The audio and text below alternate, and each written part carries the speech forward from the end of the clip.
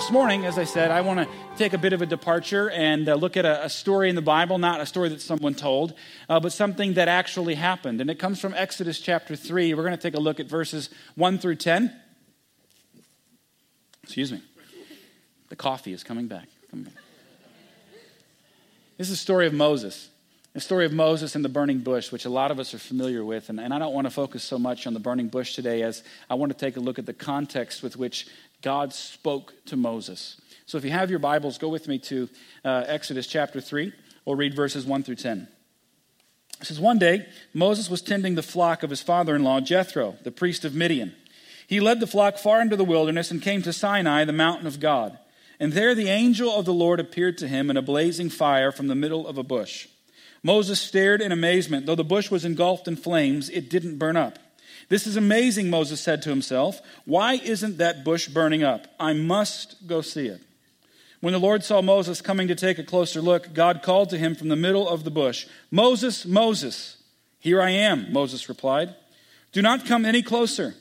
Take off your sandals, for you are standing on holy ground.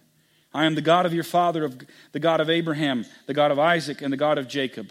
And when Moses heard this, he covered his face because he was afraid to look at God. The Lord told him, I have certainly seen the oppression of my people in Egypt. I have heard their cries of distress because of their harsh slave drivers. Yes, I am aware of their suffering, so I have come down to rescue them from the power of the Egyptians and lead them out of Egypt into their own fertile, spacious land. It is a land flowing with milk and honey, the land where a bunch of ites live. Now look.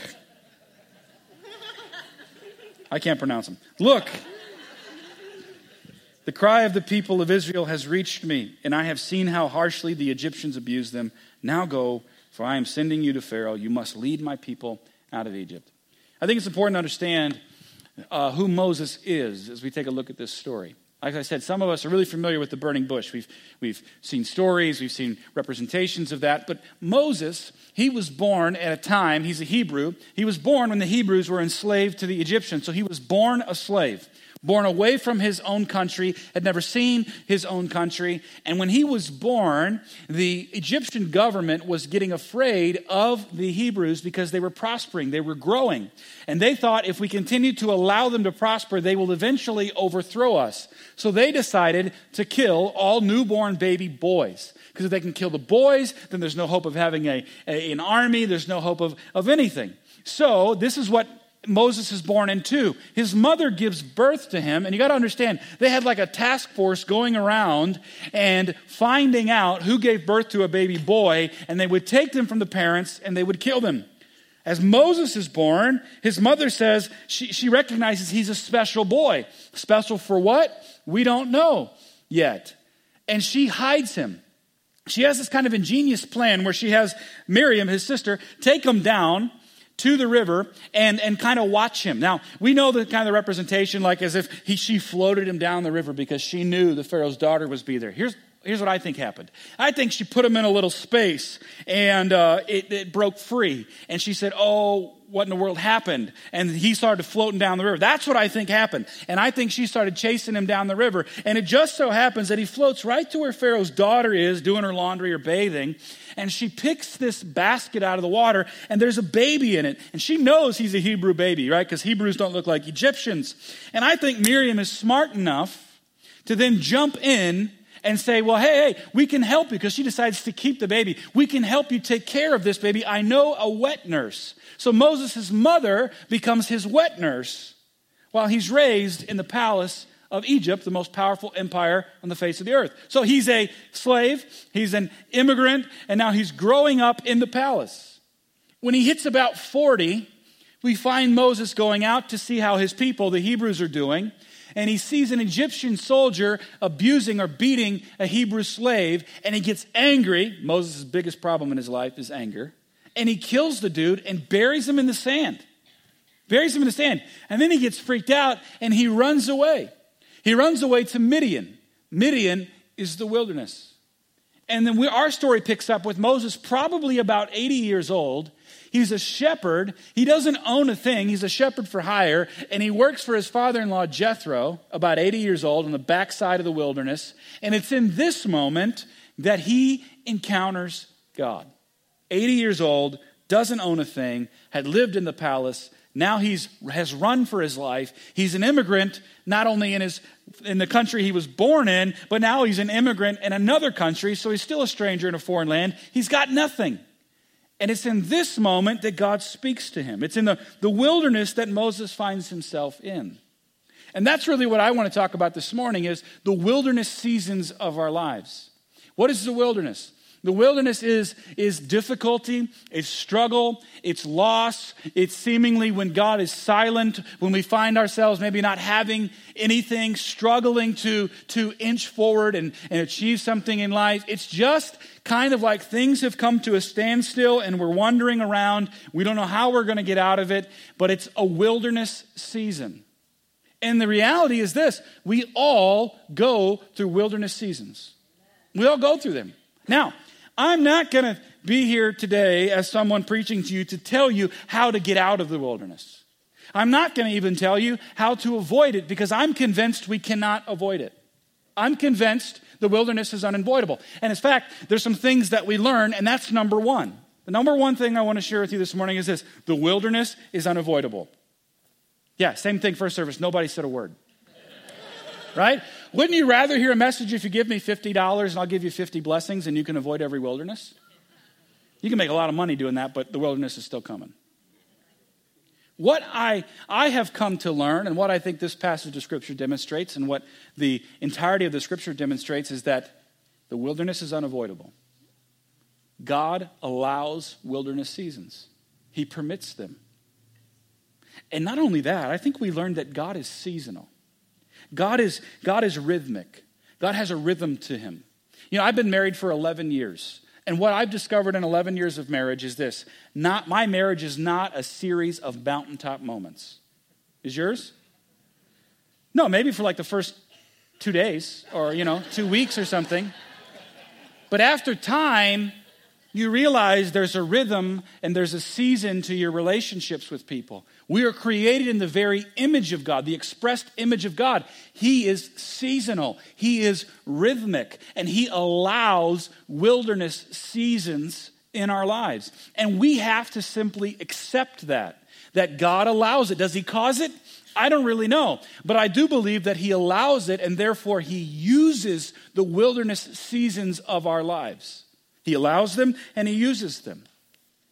And we see that more than just Moses. You look throughout Scripture and you see the wilderness seasons people went through. Abraham, God called him out of where he lived and said, go to a place that I will show you in the wilderness. Elijah, wilderness in his life. David, God anoints him as king as a young boy, sends him back out into the wilderness to be a shepherd. Jacob in the wilderness. Hagar in the wilderness. Jesus in the wilderness. John the Baptist in the wilderness. There's something here for us to see. These wilderness seasons. Paul, God sends him into the wilderness after his encounter with God to learn. He goes into the desert. I think the Bible is saying that the wilderness seasons of our lives are far more important than the mountaintop experiences of our lives. That it's the wilderness that we need to pay attention to. Why is it throughout all of Scripture the wilderness season is highlighted and pointed out to us? I think what we do, and I do this, we spend a lot of time trying to avoid it, right? How do I not go in a wilderness season? How do I get out of the wilderness season? I'll be a success if I don't have to go through difficulty, loss, struggle, dry, arid times of my life. How do I avoid it? And I just want to tell you, you can't. You can't. You can't avoid it. Some of your wilderness seasons are simply because you made dumb decisions. I'll just be honest. All right? But not all of them. Not all of them. There's a season to it. There's a rhythm to it. So I want to encourage you this morning, if it's unavoidable, to stop fighting it. Stop fighting it. Stop fighting God or whatever it is in your life to get out of the wilderness season and to avoid it because you're circumventing a process that you're in. You're circumventing what God is trying to do. And do this. Stop rebuking it. What do you mean? Well, if you grew up in church, you rebuke something you don't like in Jesus' name. Right? And we say, well, the Bible says, resist the devil and he will flee. Yeah, I agree. But if you've been rebuking and resisting something for years and it hasn't fled, I'm going to tell you maybe that's not the devil. Maybe it's not. You've been rebuking your brains out and it's still there. You've been going to the altar, getting prayed for. People are fasting for you, praying for you, and it's still there. Maybe it's God. Could be. Maybe what God wants you to say, wants you to understand and know is if you'll follow me, if you'll engage with me, I have something for you, and you are resisting the very thing that is going to benefit you and help you. Stop fighting it. Stop rebuking it. See, what I'm learning is I grew up in an environment that was very Pentecostal, and I'm thankful for my environment, but we were always chasing something, a word, a feeling, a moment. I was chasing if I could get the goosies and if I could just feel God's presence, if I could just cry, then I would know, literally, I'm being serious, I would know that God still loved me. And we tried to curate environments where we had the presence of God and we had something. We didn't know what we were looking for, but we knew when we felt it. And what we were short-circuiting and what we weren't understanding is that God doesn't always do the same thing He's always done. He's seasonal and He's rhythmic, and there's a journey. There are times in your relationships, man, it's awesome. It's wonderful. There are times when it may be kind of dry, but you're learning how to move through the season and the rhythm of life. I'm thankful for how I grew up, but I'm at the point now where I'm like, God, I don't always need a word. I don't always need a feeling. I don't always need an environment or a moment, because what I know is that I have your word and I have you at all times, and you are with me regardless of any of that. And when it comes, icing on the cake, bro. Icing on the cake. I love to eat the icing. I will lick the icing off and leave the cake for someone else. But have you ever noticed that there is a disproportionate amount of cake to icing? You ever noticed that? That's why people created ice cream cake. Because it's all ice cream. It's all ice cream. But the cake is the meat of it. Stop fighting it. Stop rebuking it. So then what do I do? Number two, I have to embrace the wilderness. Embrace it. I know that's not exciting. That's not wonderful. And the moment I say embrace the wilderness, my mind went to, okay, why and how? Why and how? Why would I embrace the wilderness? Because of this. Because the wilderness is holy ground. The wilderness is holy ground. It's Moses, 80 years old. Backside of the desert. It's got nothing. Shepherd for hire. Sees a bush burning in the wilderness. And I just love his way that he approaches it. He sees a bush burning, and I love how the humanity is preserved in the Bible. He says, I see a bush burning and it ain't burning up. And I'm in a dry environment. And I know enough to know that when something's on fire in the desert, it goes like that. It's like kindling. And he says, that's amazing. I got to check it out. And so he walks over to the bush that is burning, and he has this encounter with God. And as he gets close, God says, Moses, Moses, gets his attention. Take off your sandals, for you are on holy ground. What makes the wilderness holy ground? The presence of God. That's what makes the wilderness holy ground. Wherever God is, the ground becomes holy.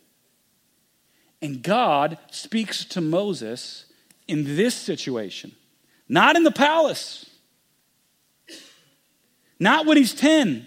His mother knew it when he was a baby. He's special, but every baby's special to a mother. When he's 80.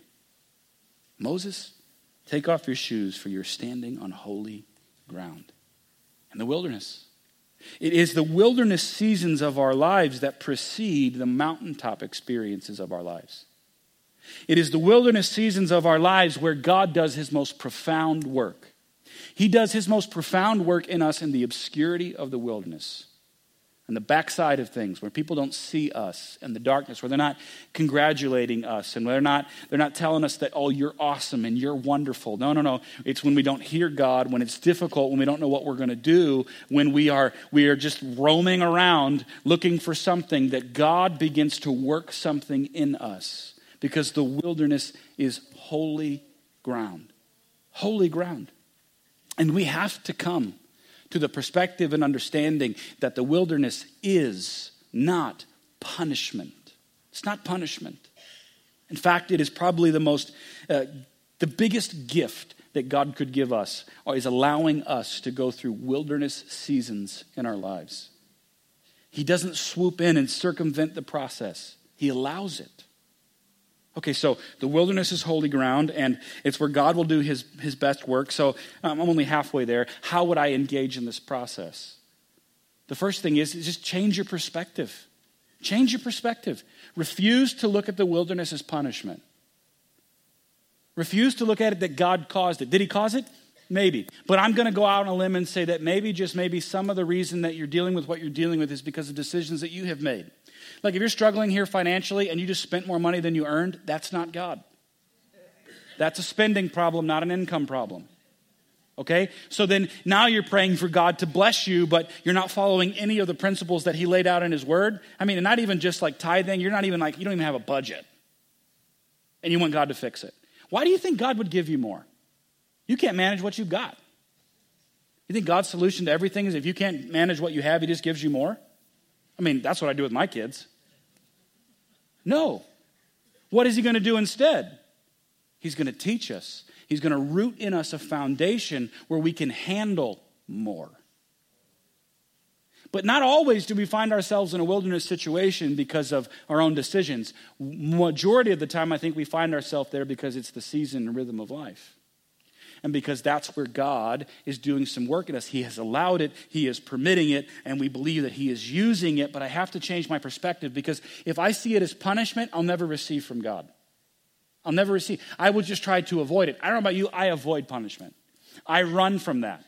But if I can see it as God is loving and he is gracious and he's a wonderful father, I will embrace the wilderness and say, God, I know you're not punishing me, but you are teaching me something. You may be withholding for a moment.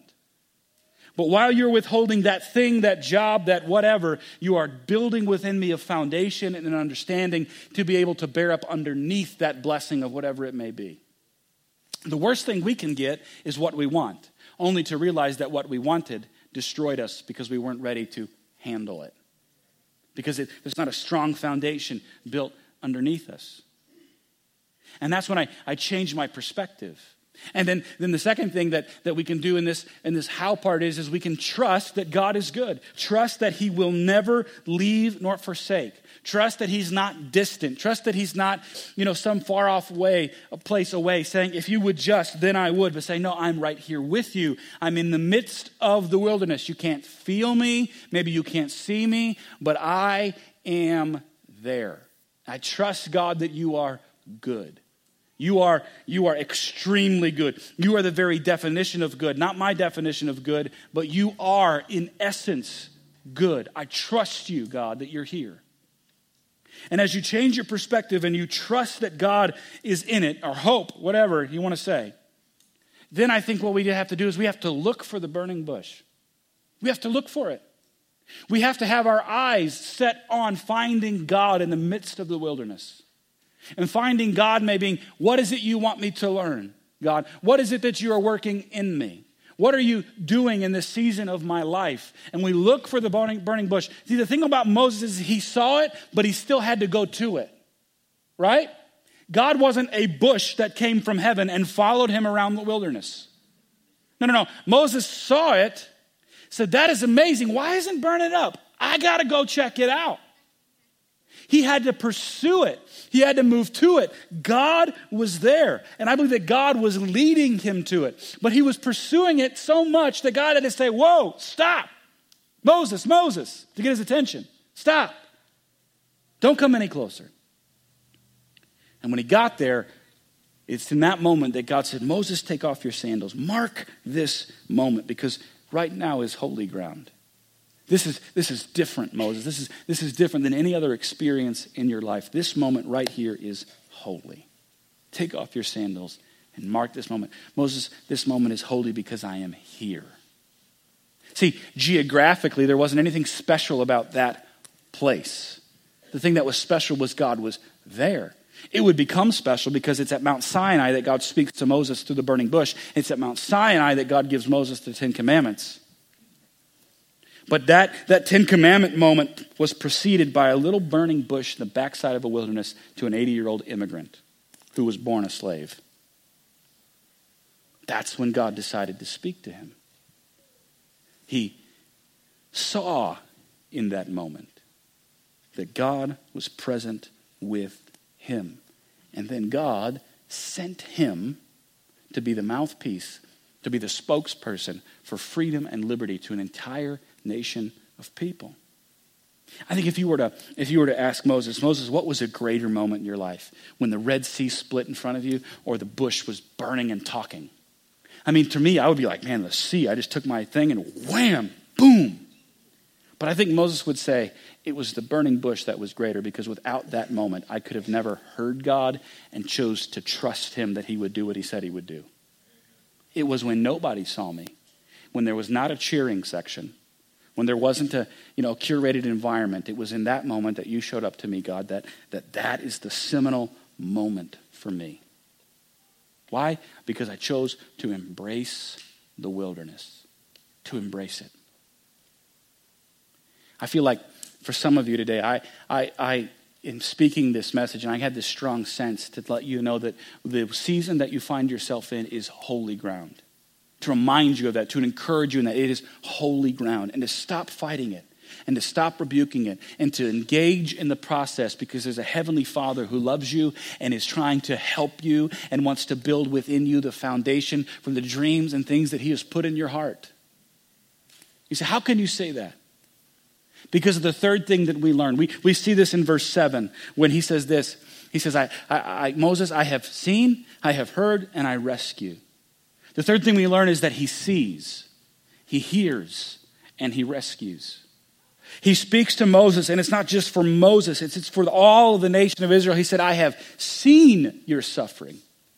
I have heard your cries for help, and I have come to rescue you and my people. Think about that. We serve a God who always sees, a God who always hears us, and a God who always comes to rescue us. Maybe not on our timetable. Maybe not when we think that he should do it, but he sees, he hears, and he rescues. David would echo this in Psalms chapter 34, verses 15 through 18. He said this, he said, the eyes of the Lord watch over those who do right. His ears are open to their cries for help. But the Lord turns his face against those who do evil. He will erase their memory from the earth. Listen to this. The Lord hears his people when they call him. He rescues them from all their troubles. The Lord is close to the brokenhearted. He rescues those whose spirits are crushed. And we read that throughout Scripture. He sees, he hears, he rescues. This wilderness season that you are in, and I want to reiterate this, it is not punishment from God. And whether you got there by a decision or whether God led you there, I want you to know that the wilderness is holy ground. I want you to be able to begin to see that the wilderness is way more important than the mountaintop. I want you to cherish the wilderness. I want you to not have a weird, like you just want to be there, but just know that God is present, that God is doing something, that I trust, that he is faithful. He will never leave me nor forsake me, right? He's not gonna just dump me here and leave me here. He's actually preparing me for something greater. He's doing a profound work, a deep work in me. See, what God does is he often gives us the end picture. At first, we say, God is going to, give me so much and I'm going to be a blessing to a lot of people. And you're like, all right, God, I'm ready now. And God says, well, that's like, 20 years down the road. I got to work in you. I got to develop you. And I know that's not exciting. I don't get excited saying it, but it's true. Look at David, anointed him king as a young man. How many years in wildernesses and caves and difficulties did David have to go through before he was able to be king over all of Israel? The anointing often comes before God will appoint you to do it. He'll give you the anointing. He'll put the calling on your life. He'll show you what it is that he wants you to do, but then you have to realize that he's going to mold you and shape you, that you don't come out of the womb ready to go. It took Moses 80 years. And you want to know the exciting thing about Moses? He went from one wilderness to another. He went from the wilderness of Midian to the wilderness of getting to the promised land. In between, there was this profound moment with the Lord. Profound moment with the Lord. And as we see all of this, the question that I will ask here at the end, and as the band would return, is this, is what should our response be? What should our response be? I think just very simply put, our response should be this: to take off our sandals and recognize where we're at as holy ground. See, taking off your sandals in this culture and in this time was a sign of humility, a sign of respect, a sign of deference. You would take your sandals off before you went in the house. You would show humility. And actually, they would have to clean your feet because of how disgusting your feet would be, and someone would do that for you. What God is telling Moses is, I am greater than you. I have come to redeem you. I want you to mark this moment in your life that I'm speaking to you. We're going to do that here in a moment. We're going to mark this moment. But I want you to begin to think proverbially how you could do that in your own lives, how you could do that in your own situations. How could you take your sandals off and recognize the moment, the season that you find yourself in is holy ground, that God is there. This last 4 years of my life has kind of been an exercise in understanding the seasonality and the rhythmic nature of God, that God has allowed me to go through things that were difficult and not fun in becoming the pastor of this church, but he's been working every step of the way. There have been countless moments, like I said earlier, in my car where God showed up. I didn't know he was going to show up. I needed him to show up, and he did, and he spoke something that gave me enough to go on for the next few weeks, days, months. I don't even know. Every moment where I felt like I can't take another step, I can't do this anymore, God would show up in such a specific way, out of the blue. And it's almost like he gave me this sense of I want you to turn everything off. I want you just to focus on me for a moment, and just overwhelming me. Let me know that he's here. That he's here. He's always provided. Maybe not when I wanted him to, maybe not how I wanted him to, but he's always been faithful. And some of you could say, oh, well, you don't know my story and you know this. And hey, I get it. It's difficult. But I'm just letting you know that God is faithful. That's who he is. That's how he works. He always shows up in his timing, not necessarily in our timing. But that's what he always does.